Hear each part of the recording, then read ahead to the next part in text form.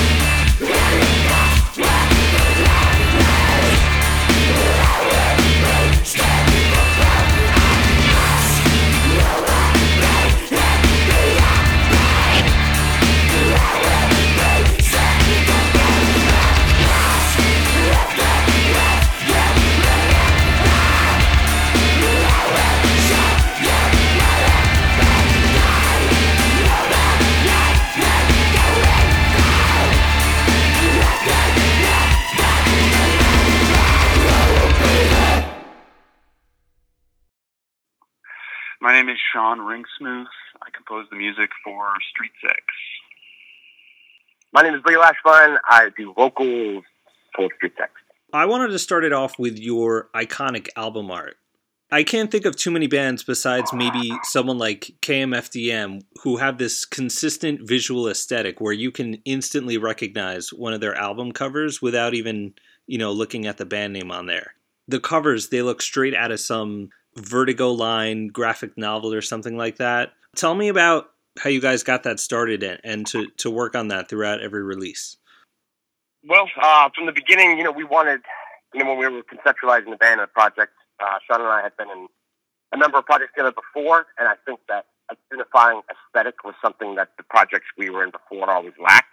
And so we knew that whatever it was going to be, we wanted there to be a through line between all the elements, the visuals, the sound, the intent, the lyrics, and everything that kind of went together and kind of, you can see how it all connects. And, I knew that one of the things that we were going to be writing about and talking about was going to be more of an aggressive kind of realism, kind of crime kind of atmosphere. And so there's a lot of like film noir influence and stuff in what we do. And so we kind of messed around with a few different ideas, and we toyed with the idea of doing the covers as photographs.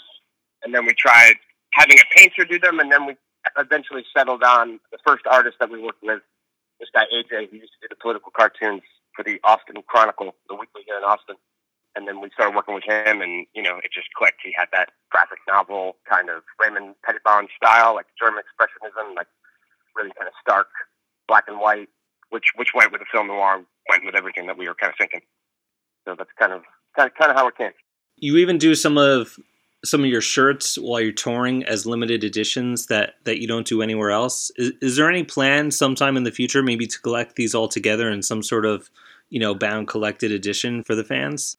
Yeah, definitely. We would love to do that. I mean, there's so many different pieces already, and I feel like if, barring any unforeseen horrible circumstances, we keep going for another 5 or 10 years. I mean, it's only going to be that much more, and it would be great to have like a great coffee table book or something with that collects all the art and maybe has a little bit of writing about each one and something along those lines. Yeah, I think that'd be that'd be incredible. I kind of like it when certain prints go out of edition, though, like certain shirts or what have you, designs. And when I see somebody wearing them at a show, I know it's of a certain season.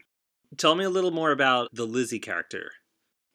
The first thing that we did was the gentrification series, or at least the first installments of that.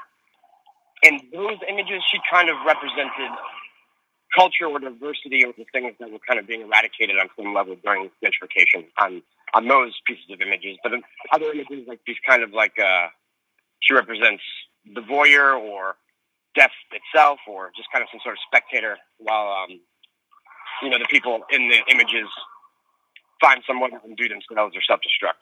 But like the mascot kind of element, that wasn't really like the idea from the beginning. I don't think we sat down and said, let's have a mascot, but there was something about the image of Lizzie in those first 5 covers that we did, 3 of which haven't been released yet.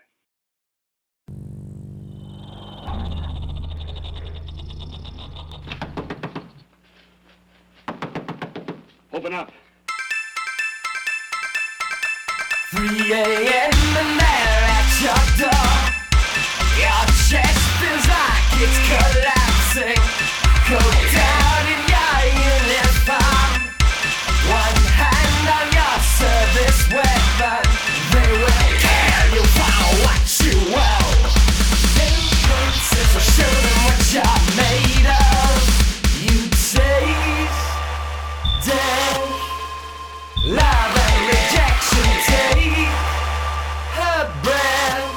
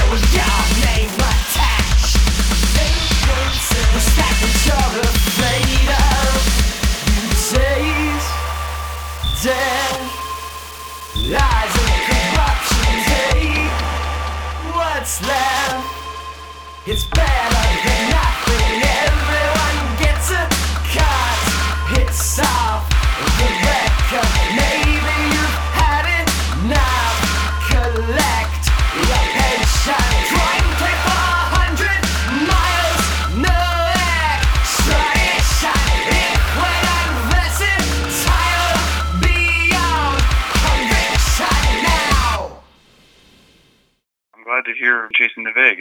It's a divisive one among people who listen to the band. Why divisive? I'm curious about that.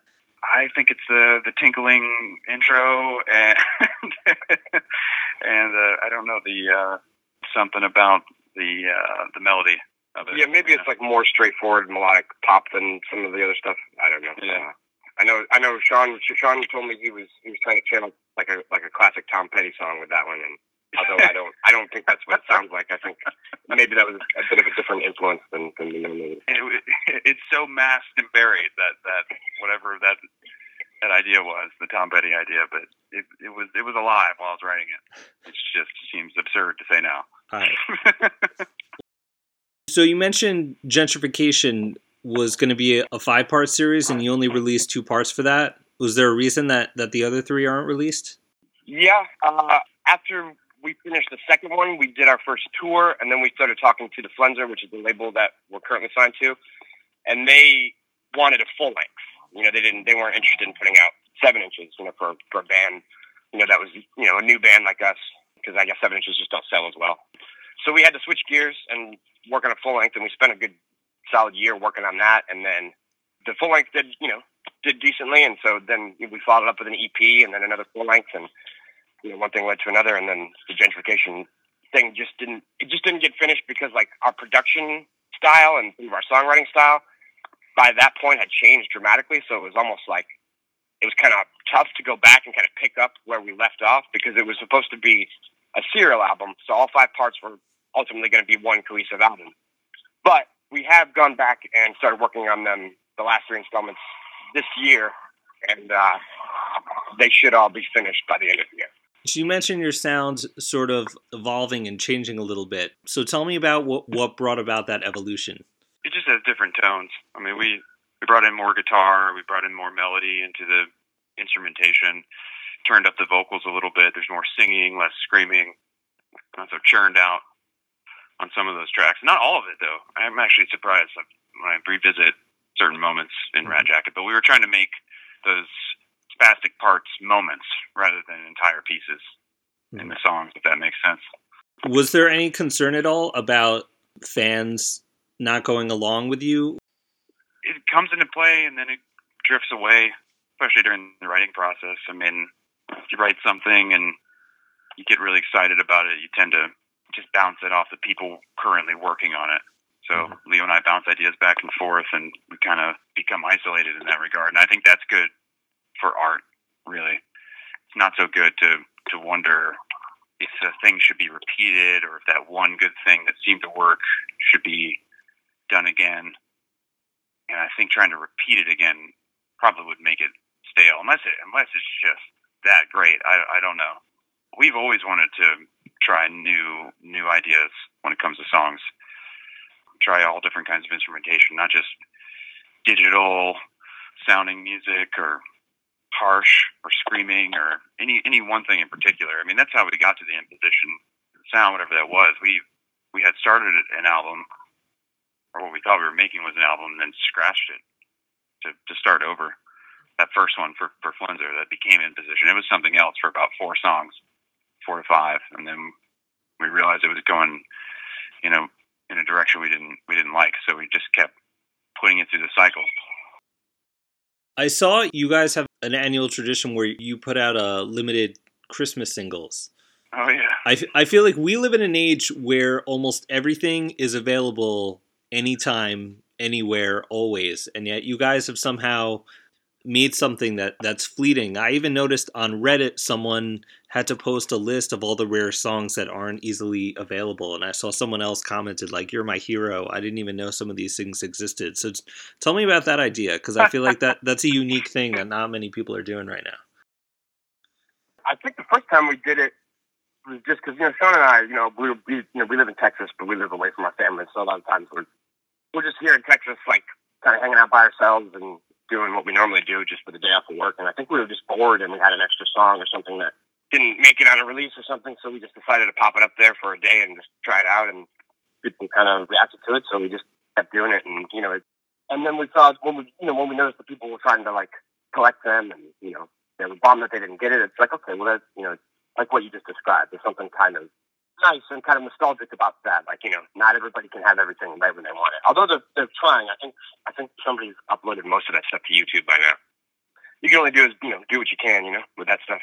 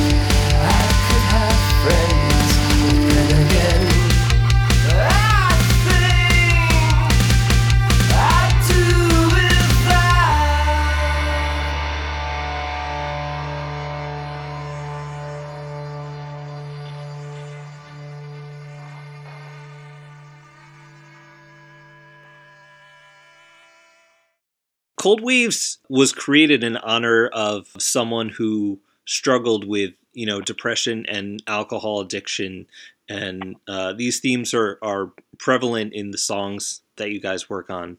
I feel like when I've talked to people about that, it can be a double-edged sword where for some people performing the music and getting this out is really cathartic for them, but for other people it only just makes them relive certain experiences that maybe they'd rather not think about. I feel like the catharsis has an ebb and flow. Like there's catharsis when we're making it. I mean, when I'm first making a sketch, I don't even know what's happening. You know, I'm kind of putting together. I'm starting from one place in the music, and there's a lot to electronic music. You can start from bass, beats, a production, a sound, just anything really, and then it has to bounce back and forth with Leo, and we get like a lyrical theme in there, and there's a point where it's like coming to completion, and maybe we're expanding on it because certain moments in it are intense or should be more intense. The listening to it over and over again in headphones or speakers, or even when we're having practices for live performance, there can be moments of catharsis, and then again at the live show, but not every time. For me, anyway, I feel like it's every once in a while, like certain moments of the songs will come back, and it's not like hearing them for the first time again, because I at the end of writing a song the way we do, it's like going in and out of 1,000 doors. I don't really have a first moment, because in the way that maybe a singer-songwriter would, where it's like that moment I pulled out my tape recorder and did a first sketch on acoustic guitar. It hasn't really been like that with this band. And then the live show is intense in its own right, and it can kind of wear one down the way we've done it with Fog and Strobes or what have you. So it has a certain effect, and there's just certain shows over the last couple tours where I've had a wave of emotion roll through me that could be cathartic in the way that like a big emotion will come out for a type of tone in music. If any of that's vague, I'm so sorry, but that's otherwise sometimes it turns into a situation where the thing becomes a piece of an extension of a person, a piece of art, and then it seems like it can be reinterpreted later when you hear it again. Even when you play it again, it doesn't bring up old emotions. Leo? I think maybe a little bit of both for me. Like, it's not like dwelling on this stuff or like rehashing it is like getting rid of it, but it's like, it's not making it worse either. I think it's just kind of like, if you're going to sit down and, for me as a lyricist or vocalist, like I want to try to be as honest as I can. And obviously those topics are a big part of who I am and what takes up a lot of my feeling and thought, at least a lot of the time, or at least it did, maybe more so in the first few years of sobriety than it does now. But I think that the most cathartic thing for me is when people who also struggle with addiction reach out to us and they say that, hey, like reading about, what you guys went through or reading the lyrics or listening to your music and the feelings it gave me kind of helped me get through a hard time and made me want to get sober or just kind of made them feel better when things weren't going well. That's more cathartic to me than like the writing or the performing of the music, because then I feel like in a way that's like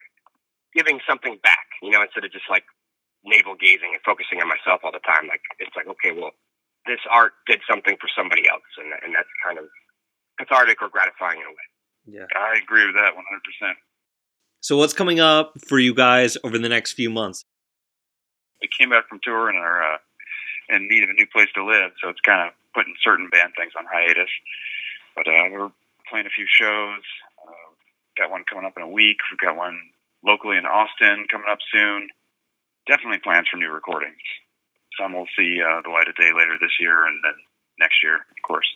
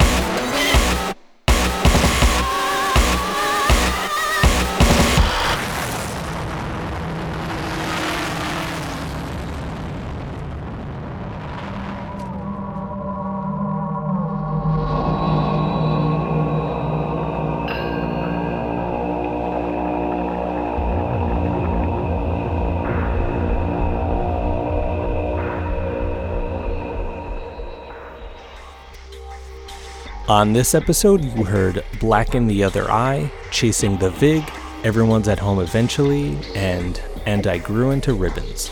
Street Sex can be found at streetsex.bandcamp.com.